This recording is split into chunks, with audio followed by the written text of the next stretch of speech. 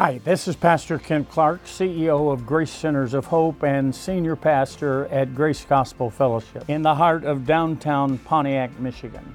I've been a pastor for over 50 years and the CEO of Grace Centers of Hope for over 40 years. In that time, I've witnessed the complete transformation of men, women, and children from addiction, abuse, and homelessness to sober, God-honoring, and community-driven family men and women. It's been an honor to watch God do His work over and over again from the inside out through our programs and ministry here at Grace Centers.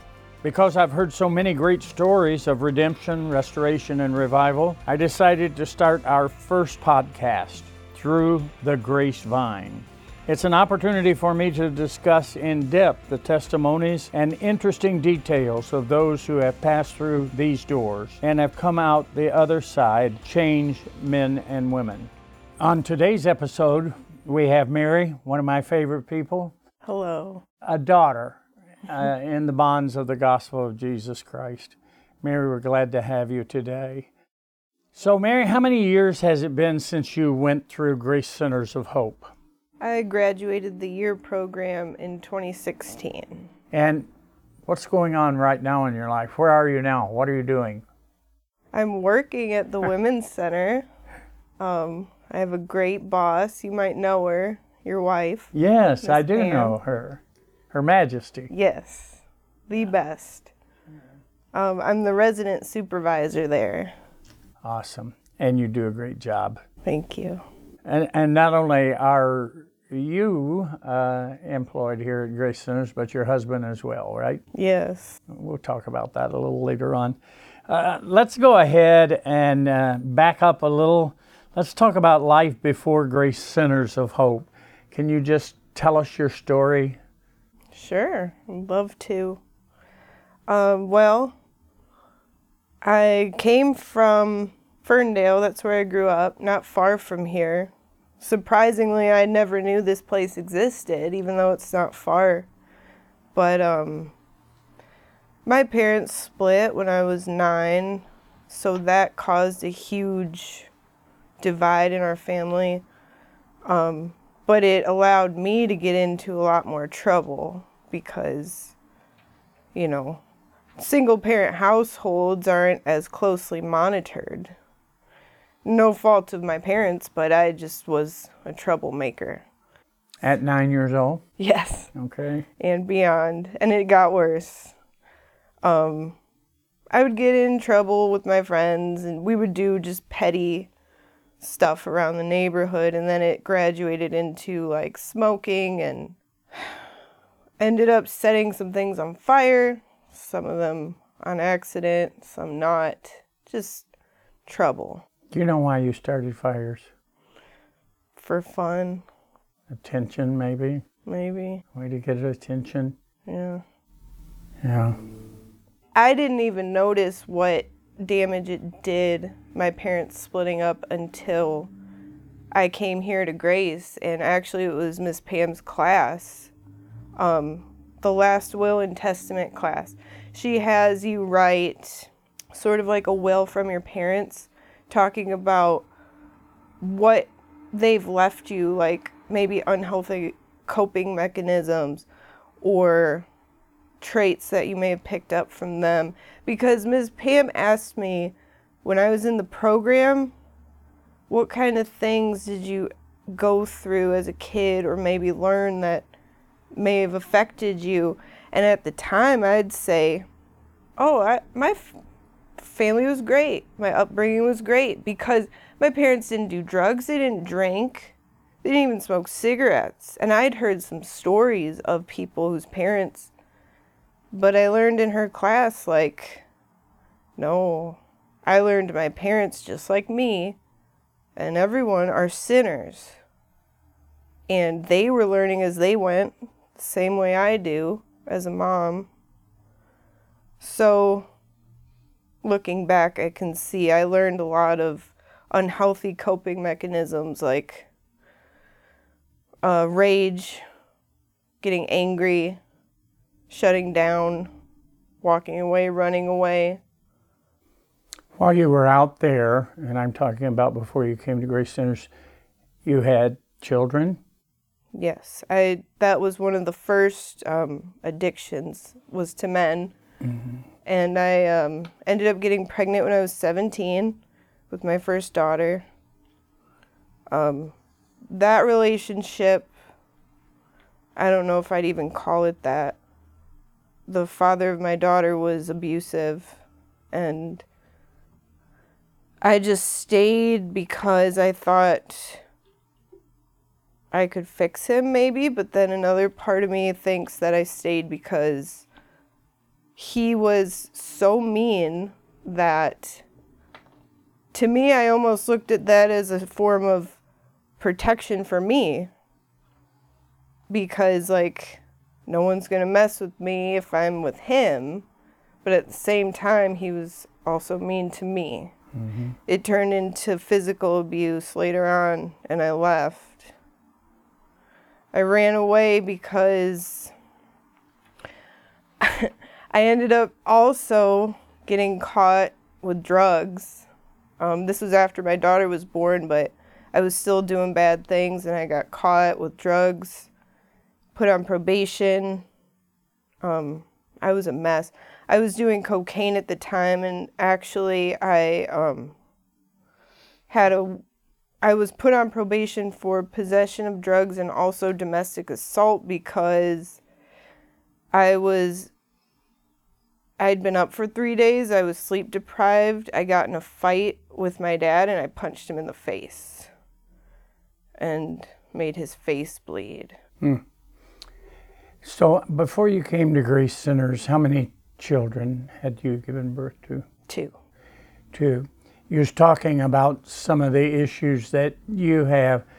Would you say that those children picked up on the same issues? Oh, yeah. That you have and are needing help and guidance in life as we go through those issues?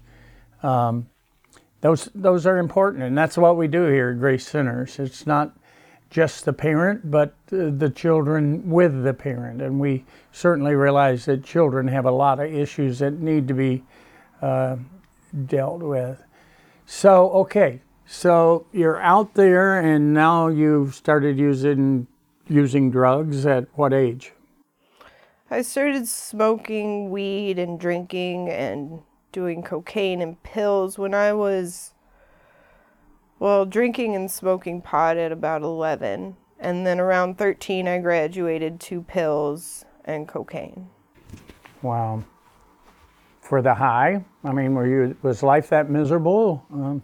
No, it was just what we were all doing. It's just the difference was friends of mine were able to do it on weekends and then go back to real life, whereas I didn't want to let that feeling go.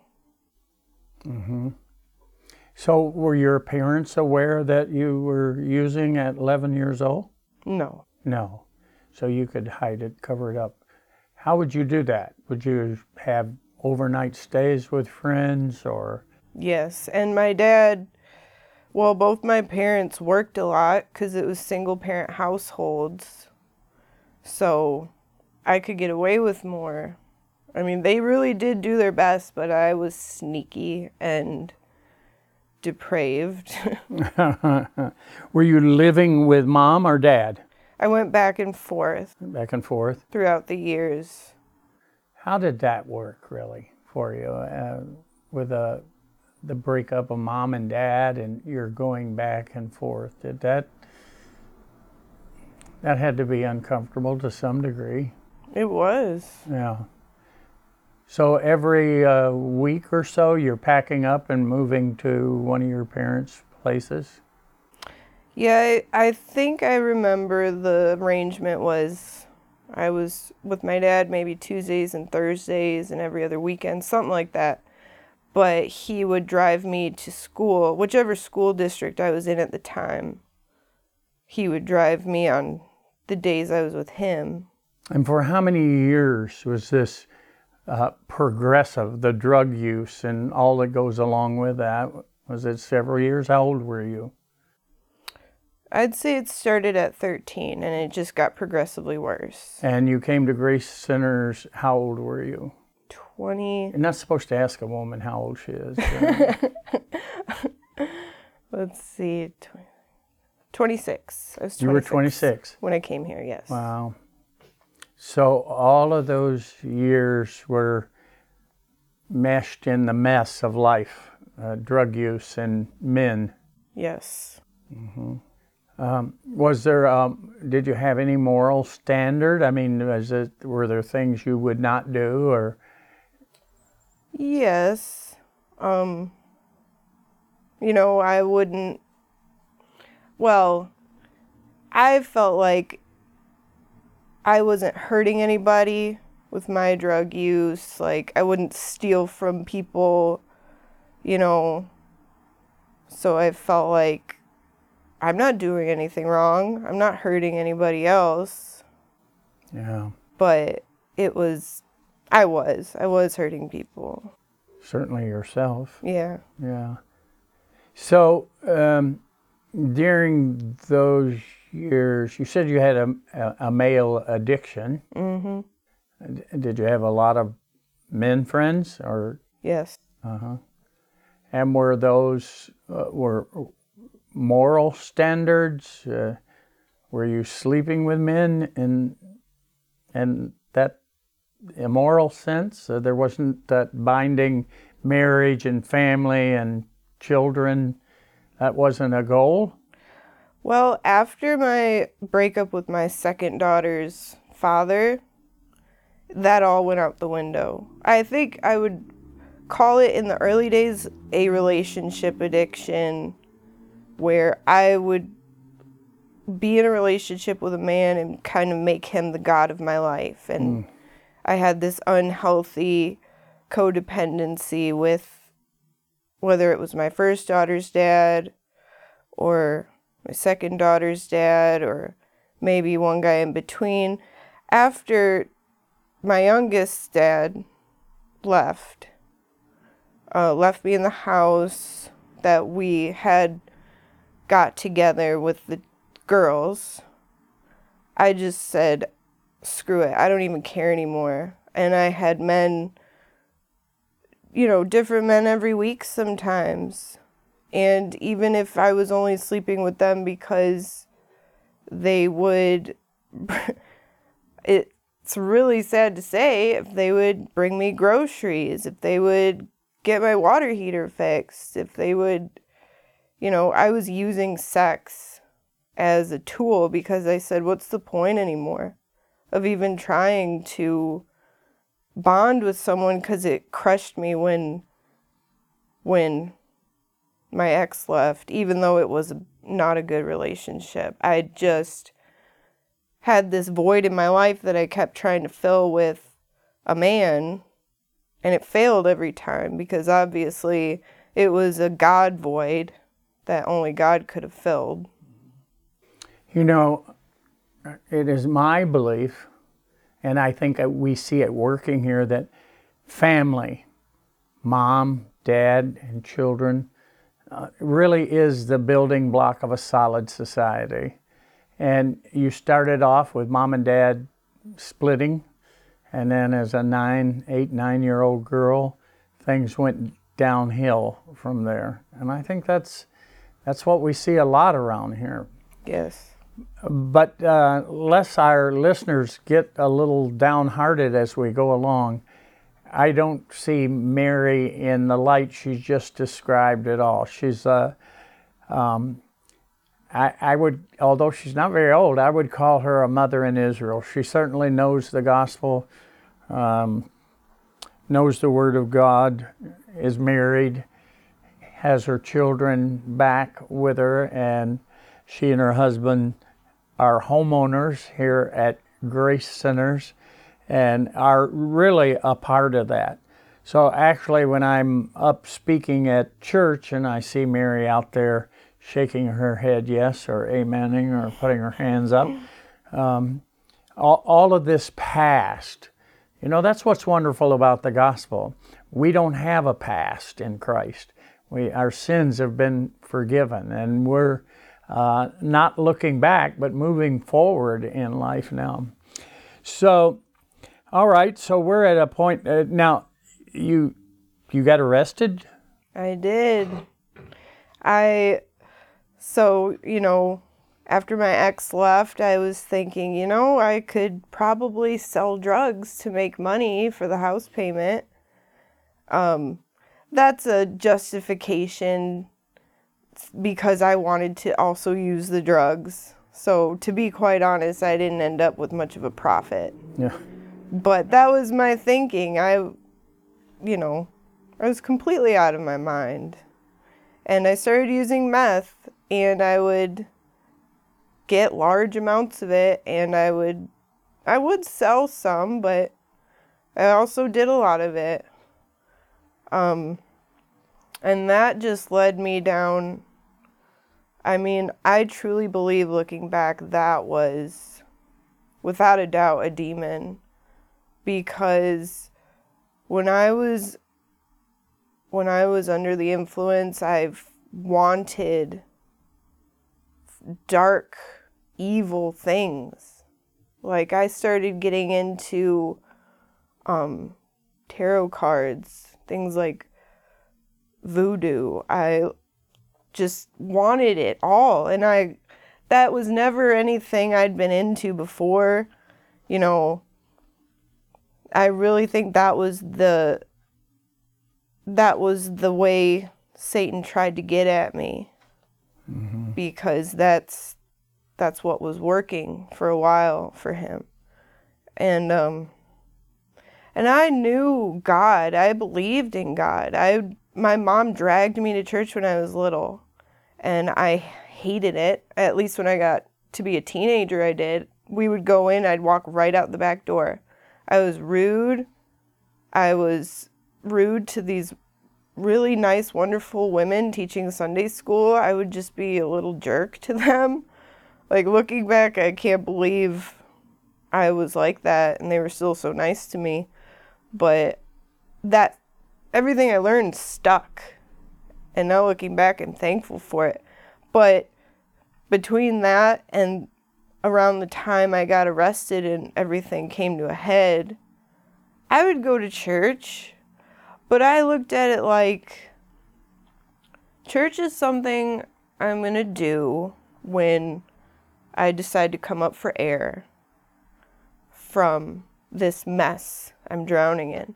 Okay, maybe this Sunday I'll feel like getting my life together, and sure, I'll get dressed up, I'll go to church, I'll try to do the right thing and see how long that lasts when I get home from church, and then, yeah, down the drain within hours when I got home from church. And usually when I went to church, I hadn't slept the night before, so I was kind of like in psychosis anyway. Good place to take a nap. Yeah. But, that's different now because it's so different now. But, yeah, I went to jail because I sold meth to somebody who got pulled over. He told them where he got it. Little while later, a bunch of guys busted in my house. Well, they didn't have to bust in. They opened the door and came in. They had guns. My daughter was there, and actually a girl that I was babysitting. Imagine that. Another young girl. They were playing. Was this the police that burst in? Police. It was like a SWAT team type deal. And they're screaming, "Get on the ground." But I was I was so out of my mind that I, in my head, said, "Oh, there's company. I better go change." Like, I held up my finger to say, "Just a second," to go back in my room and put something on more decent. That's how out of my mind I was. I didn't understand what was going on, and they're yelling, "Get on the ground! Don't move, get on the ground!" And the police report said something like, home was in disarray, that I wasn't making any sense, and And I remember that day, as a matter of fact, I woke up and I'd never in my life considered suicide, actually, ever. Like, I'd be dramatic, you know, I've been dramatic a lot in my life and say, God, I just want to die. But like that morning, I really, really thought about killing myself. And I believe it was the psychological effects of the drugs. I know it was, but also I was just so tired and I just hated myself so much. And I really didn't want to live anymore. I didn't want my kids to have to go through this anymore. And I remember walking back and forth through my living room. My little girl's in there. And I just kept saying, I love you. I love you. Like my brain was telling me to reassure her that I loved her, because I really thought I might actually do something about this today. I might actually need to kill myself. Like, I might need to, for the sake of my children. And then within hours, those police officers busted in my door. So to me, that was divine intervention. And at the time, I mean, I was spitting mad. I was so angry. You've seen my mugshot. I know. I wanted to talk about that too. Honestly, I wouldn't. From that mugshot, you weren't well. I could certainly see that. A very sad, depressed, miserable young lady. Certainly not you now. Yes. I'd like to use that mugshot sometime. We have used it around here to show the difference. It's daylight and dark. Yes. From darkness to light, from darkness to Christ. How things have changed. So one of your daughters saw that raid, or was involved in that raid. Yes. How old was she at that then? She was, 7. So old enough to remember. Yes. Yeah, and probably does, right? Yes. Yeah. And a lot more than that, too, before that, leading up to it. Yeah. But she's in church and we have her smiling a bit. Yes. Yeah. So with the police, was that Oakland County Police? Yes. It was. So did they take you to jail? Yes. Yeah. That's where the mugshot was taken, right? Yes. Probably. And so you were in jail for how long? About 4 months. Before you went before the judge? Yes. And where was your daughter? She went to stay with her father. Okay. And my youngest went to stay with her father. Okay. So you had 2 children at that time when you went to jail. Yes. Was that Oakland County Jail? Yes. And so 4 months have passed. You've been in jail. How was that? I mean, how was that going? How was your mind working those 4 months? No drugs? Well, the withdrawal from meth is really hard. I mean, it's different than, say, heroin or something like that, but the psychological effects are really something. And I was, so angry, first of all, because when I went in, I was half out of my mind, first of all. I'm pretty sure I was in psychosis, and I don't think it wore off for a few days at least, because I was saying, what? I didn't do anything wrong. I shouldn't be here. I'm a victim here. Like, it was crazy the things I was saying. It didn't make any sense. But I was angry at them and saying that they were in the wrong and I was innocent and I need to get out of here. Like, I remember that it was maybe that a day or two after I got there. I was still in the holding cell and they heard me yelling. I mean, just crazy out of my mind. And then I broke down, I started crying, and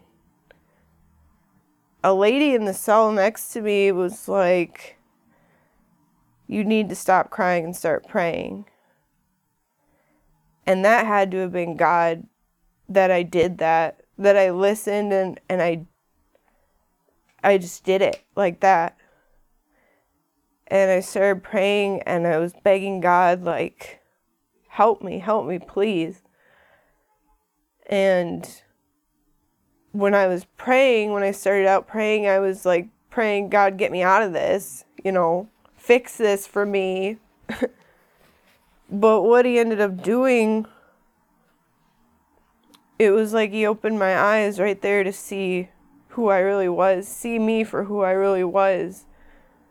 Like, snapped me out of it. And it just hit me, and I was like, what have I done? And I started begging God to forgive me.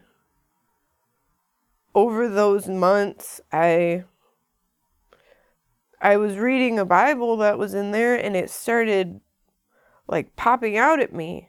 Oh, wretched man that I am. That I had that highlighted and underlined because I'd never read that before. But when I read it, I was like, that's me. That's me. I didn't ever hear the gospel in a way that was telling me what I already knew deep down was that I was a sinner. Left to myself, I'd be depraved. See, all these years I was depraved, but I thought, I'll be a Christian when I feel like being good. I'll go to church when I feel like cleaning up my act and being a good person. The gospel was never presented to me as, this is for you, you bad person, you sinner. This is specifically for you. So God used that time that I had no choice but to sit in that cell and read it, and he made it come alive to me, and I finally understood. He revealed it to me, and we were having prayer circles every night. I made some great friends in that jail. I really did. Some friends that actually ended up coming to Grace afterward.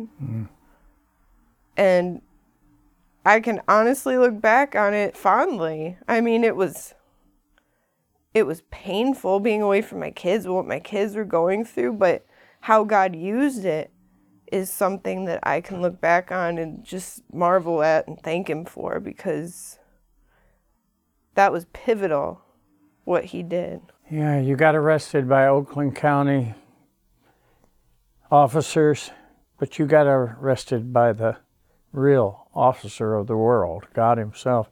Took you to prison, turned you inside out and showed you what you were. You feel yourself to be a vessel of God's grace. Yes. Why wouldn't he have passed you by, right? Right. He could have. He should have. Yeah. He would have been completely righteous to do it. Yeah. He could have left me. But you know now that he loved you from the foundation of the world. Yes. Had your name written down, and you had an appointment with him in time where he revealed himself. That's the awesome truth of the gospel, and that's what goes on here at Grace. Folks who come enslaved by the pharmacia, truly the spirits or demons. I see all that's happening in today's world, the giveaways, the handouts, the entitlements, the welfare checks, and people are none the better. Yep. But when Christ comes and there's a revelation that he has loved us and gave himself for us, and that we're saved by grace alone, it's a great truth. It's a life-changing truth. Well, what let's do now is let's go on to better things. So you go before the judge, and who was the judge? Do you remember? Phyllis McMillan. Phyllis McMillan. Yes. Wonderful lady. Yes. So you went before the judge, and what did she do? Well, she was, let me back up and tell you, when I got there, I had a court-appointed attorney. I'll never forget him because when I came in, I was a nightmare. And he couldn't stand me, rightfully so. When he'd meet with me and I'm like, you got to get me out of this. What are you going to do? And then, after God got a hold of me, he would meet with me periodically as time went on, and I was trusting God. I was learning to trust God in whatever he was going to do. And also, I'd been told I was going to prison for at least 3 years, 3 to 5 years, maybe more. And it got to where I was like, okay, God, I'm going to trust you. I was down to rock bottom. So that was a great place to be for me to start learning to trust God, because I literally didn't have a choice. But I'm glad for it now. I'd lost my kids, my house, my freedom, everything. So we were getting ready to, accept a plea to go to prison, or just plead guilty and go. But then CPS came to visit me also, and they said, we spoke to the prosecutor, and you're definitely going to prison for at least 3 years, so we're going to close your CPS case. And I said, okay, whatever, I don't care. And then I met with my court-appointed attorney maybe a month later, and he's like, something's different. And I said, yeah, I'm starting to trust whatever God's going to do. And he's like, okay, well, whatever you're doing, keep it up. Because he noticed a difference.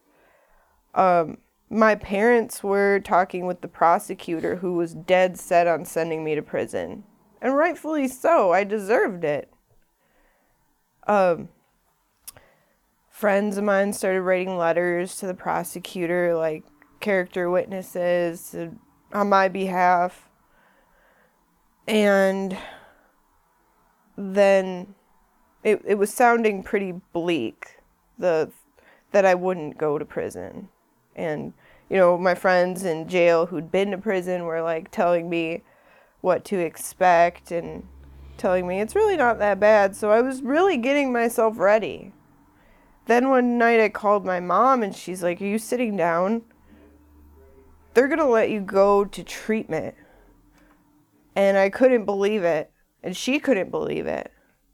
I met with my court appointed and he couldn't believe it.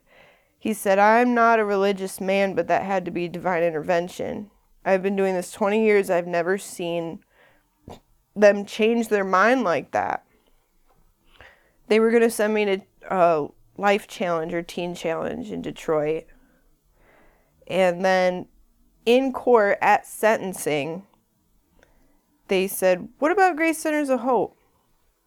Now, I'd heard about Grace Centers of Hope through my bunkie. One of my bunkies in jail, she had gone through the program before. She told me about it. And I was like, wow, that sounds like a really great place. But I'm going to prison, but, that would have been nice.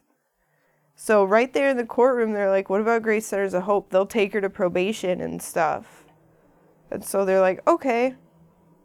And then they looked at me and they're like, that's a faith-based program. Is that okay? And I held my hands up with my shackles on and gave them thumbs up. And got to come here. My parents picked me up. My dad brought me Taco Bell. My mom drove me to the front doors of 35 East Huron. Taco Bell and Grace Centers? Yes. So I came straight here, didn't make any stops. And I remember walking through the doors. I think I cried for a day straight because I was just in awe that I got to be here.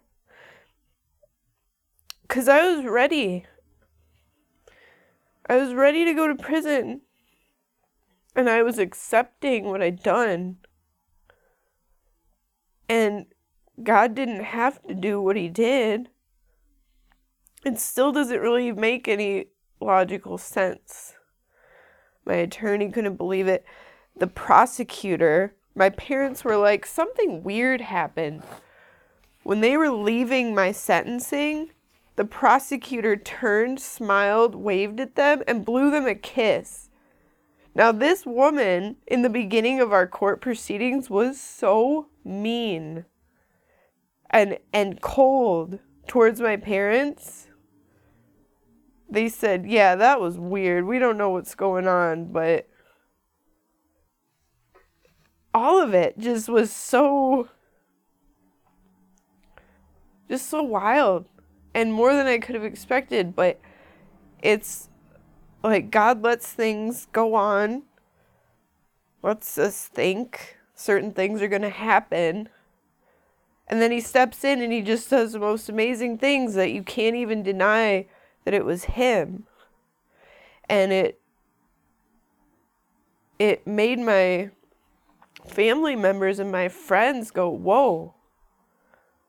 And then, not to mention the change they saw in me over these years, having known me in my past, anybody who knew me back then and knows me now, they know it was an act of God to change me as much as he has.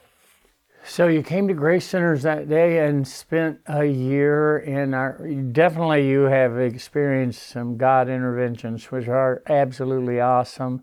That's what God does with all of us, that he has loved with an everlasting love and intended.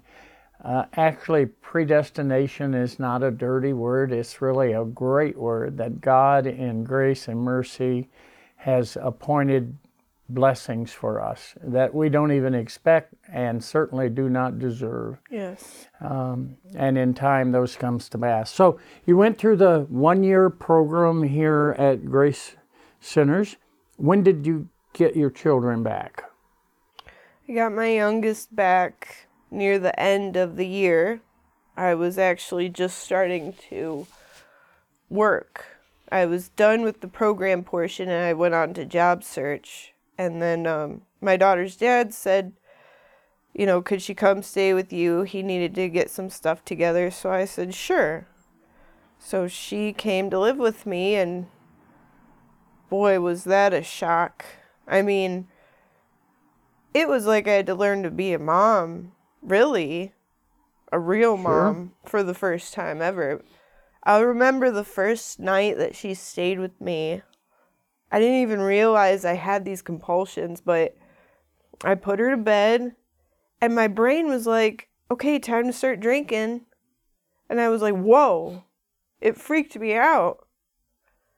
I was like, this is all, I'm going to have to relearn all of this because, you know, I didn't even recognize all that. And then getting my daughter adjusted, I would kind of say only just recently happened.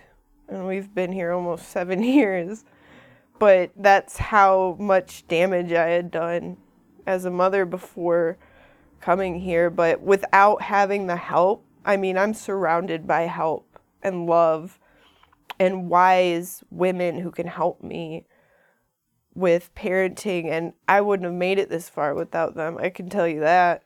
There were days with my youngest daughter that I would just cry and cry because her behavior, which was my fault, you know, I had created this monster, and without the help of the women I work with at the Women's Center and the daycare staff surrounding me, helping me, praying with me, I can tell you, I don't know where I'd be. I would have lost my mind. How old is Sam now, Samantha? 10. 10 years old. Yeah. What a beautiful, sweet young lady she is, and has a great voice. Yeah. I heard her singing How Great Thou Art, right? Yes. Yeah, that was awesome. Only problem is she sang that at a different church, not our church. We got to have that happen. Yes, at definitely. Grace. Well, so a lot of other great things down the road for you. You graduated from the 1-year program, and you know there was this guy that kept saying to me, Pastor, there's this girl. We're not going to,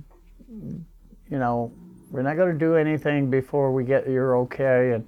But I would like you and Miss Pam to go to dinner with us. Yep. I don't know whether, did we ever do that? Yes, finally. I think it was like 3 years later. But you ended up marrying that guy, right? Yes. Yeah. And boy, and you lived on, where's your first house? On, not on Seneca. Moreland. Moreland, yeah, on Moreland, that first house. Yes. Neat little house in Grace Village. So after you're in aftercare, there's opportunity here at Grace Centers. Which aftercare is having your own room, right? With a bunch of other ladies Yes. in a house and paying rent and getting your life back. But as time went along, you met Joel and married him. And then other things, you got this house. We just rehabbed that house, right? Yes. That little house over there. Yeah. You're talking about the Moreland house? Yeah. Man, this house was so beautiful. And it was the first time that I had been to like a house opening at all in Grace Village, when you rehab the houses and do a ribbon cutting and the mayor is there and we look at before and after pictures and there's this whole crowd, and it just blew me away that I couldn't believe that I was going to get to live there. It was the nicest house I'd ever lived in, first of all, but just that God had brought us to that point and to live in this beautiful house, I was blown away. I don't know whether, is it picking up those bells ringing? That's good. That's our church chimes across the street. We own the old Clutch Cargo church building, which was an old congregational church building, and when it was originally built, it had those chimes in it. So what you're hearing as we're talking is those chimes ringing across the city. Good news, Christ came to save sinners. So you lived in that house for how long? 4 years. 4 years. But you really wanted your own house. You wanted to be a homeowner, right? We did. And we had 4 children. I mean, my husband has 2 children. I have 2 children. So now we're married. We have 4 children. I ended up getting custody of my oldest daughter back, which took me a good 4 years of going back and forth and fighting and asking and being told no over and over and over again. When I got custody of her back, I had her full time. She'd go to her dad on the weekends, but she would live with me during the week. We had those kids doubled up in that 3-bedroom house, that beautiful 3-bedroom house that I loved and honestly wished we could have stayed in because I loved it so much. But we had a 14-year-old girl, 12-year-old girl, 10-year-old girl, 8-year-old boy. And they were all doubled up in those rooms. And so we said, yeah, we're growing out of it. And we'd been looking and looking around because there was no way we wanted to leave. We had graduated aftercare and, we're both employed here. But this is our home. This is our church, our community. There's no way we wanted to leave the community. But it took some years of looking and saving and trying to be prepared to become homeowners until just the right time. Mm-hmm. And so you're in that house. And Grace Centers has, we now have 55 houses here that God has, in His providence, provided for us. We own. We're really seeing a city, I think, turned upside down by the gospel of Jesus Christ. Pontiac, you know, like in the book of Acts. So we found a bigger house. We got an old house on Fairgrove, which needed a little love and attention, which we gave it. And you like that old stuff, antique stuff. You enjoy both, right? I mean, older houses. Yeah, that house itself is an antique, built in 1910. And oh my gosh, it's a dream. The inside, I can't believe I get to live in that house. I mean, it's like something out of a movie. And it's the best. It displays some of the most beautiful things about these old Pontiac houses, which I love. The woodwork.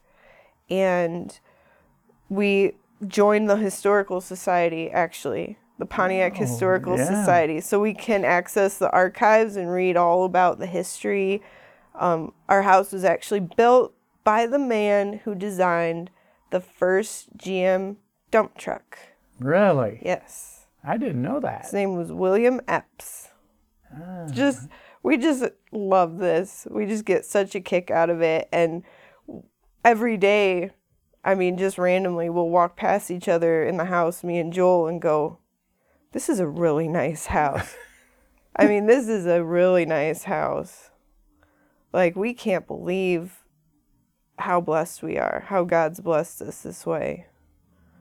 And it truly is a miracle that you have it, and you're owners of that house. And so I remember driving by that house several times. I wanted us to get that house, and the guy finally agreed to sell it to us, to Grace, and we got it, and you had your eye on it for a while. Yes. Yeah. And I wanted you to have it too. I thought you were the perfect couple to have that house. And so you had 4 children, and this house has how many bedrooms? Well, now 6. 6. Yeah. Yeah. And now you have 2 dogs too, right? Oh, yeah. What are the dogs' names? Hank and Bo. Hank and Bo are there. Yep. As well. But this house absolutely is a beautiful, beautiful home on Fairgrove. Yes. And we've redone a lot of, like the floors, those beautiful floors. Yeah. Tried to keep the character of the house. I know this spring we're going to have some kind of grand opening and celebration, even though we don't usually do that after you've lived in it. For you will have lived in it for a year, right? Yep. And we're going to do I think the driveway is to be done. Yes. And painted maybe outside too. Some of the woodwork needs. Yes. Yeah. So a lot of good things happening. We'll invite all of you who are listening today to come to that celebration. But so when we sell a house here at Grace Centers, you have to have some skin in it, right? You have to have a down payment, which would have been how much for you guys? It was about $9,000. About $9,000. And had you been saving for that? Yes. Yeah, you'd been preparing for that. The house was a little on the expensive side. Yes. And here's another miracle. I mean, one of our major donors asked me about the big tall guy that he had met in security, and he said, I'd like to do something for that family, right? So he basically put a lot of dollars in that house. Pretty much, I probably don't want to say the amount because it was an enormous amount, really. And so you guys had saved the down payment, and you have lived in that house. It's a total miracle that you're in that house, just like your life and God's grace to you. Just a miracle story, Mary. I love to hear your story and what God's done for you and Joel and the kids and the dogs. And I can tell you the day you called me and Joel in to tell us about that housing opportunity, well, we had been told, that house is probably going to be used for something else. And of course, we were bummed, but we were like, okay, okay. We're really, really letting God take over and not, get into self-pity or anything like that, trying to trust what God was doing. And, there were situations where we were really at our wits' end in our 3-bedroom with our kids doubled up, and it was really, we went hunting the day before you told us about it. And I remember sitting in the field with Joel, taking a break, and we were like, just defeated about the situation, thinking, what are we going to do? What are we going to do? And, there were some situations going on, and I said, all of this isn't happening all at once for no reason. God's got to be doing something. We got to endure, trust him. That next day, you and Miss Pam called me and Joel in and told us about this house. And, I still haven't gotten over it. Well, that morning, I went to breakfast with this donor, and that's when he said, how's that family, the big tall guy that was in security? He said, I really like him. And I told him this situation about the house, and he said, I want them to have the house. I will donate that money. And he did. He literally donated a bundle of money. And he didn't even know your names. And we would have never known or had any idea. God, whatever interaction Joel had with that donor, all that time, all those years in between, God was doing something we had no idea about. Right. And while we're sitting in that field at the Rooster Ranch wondering, what the heck are we going to do? God already had all this in motion. And I look back on the timing of it and just wonder at God's hand in it and what he was doing, and I'm just in awe of it.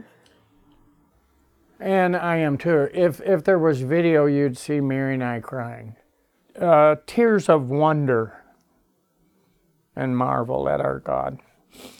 Well, thank you, Mary. I don't know that there's anything else we can say. God continues to be good to us here. Thank you for coming on today and being right up front with us. I want to thank all the listeners. Be sure to subscribe for more awesome stories of God's grace, his mercy, and amazing miracles in the lives of those here at Grace Centers of Hope. Thank you, and God bless.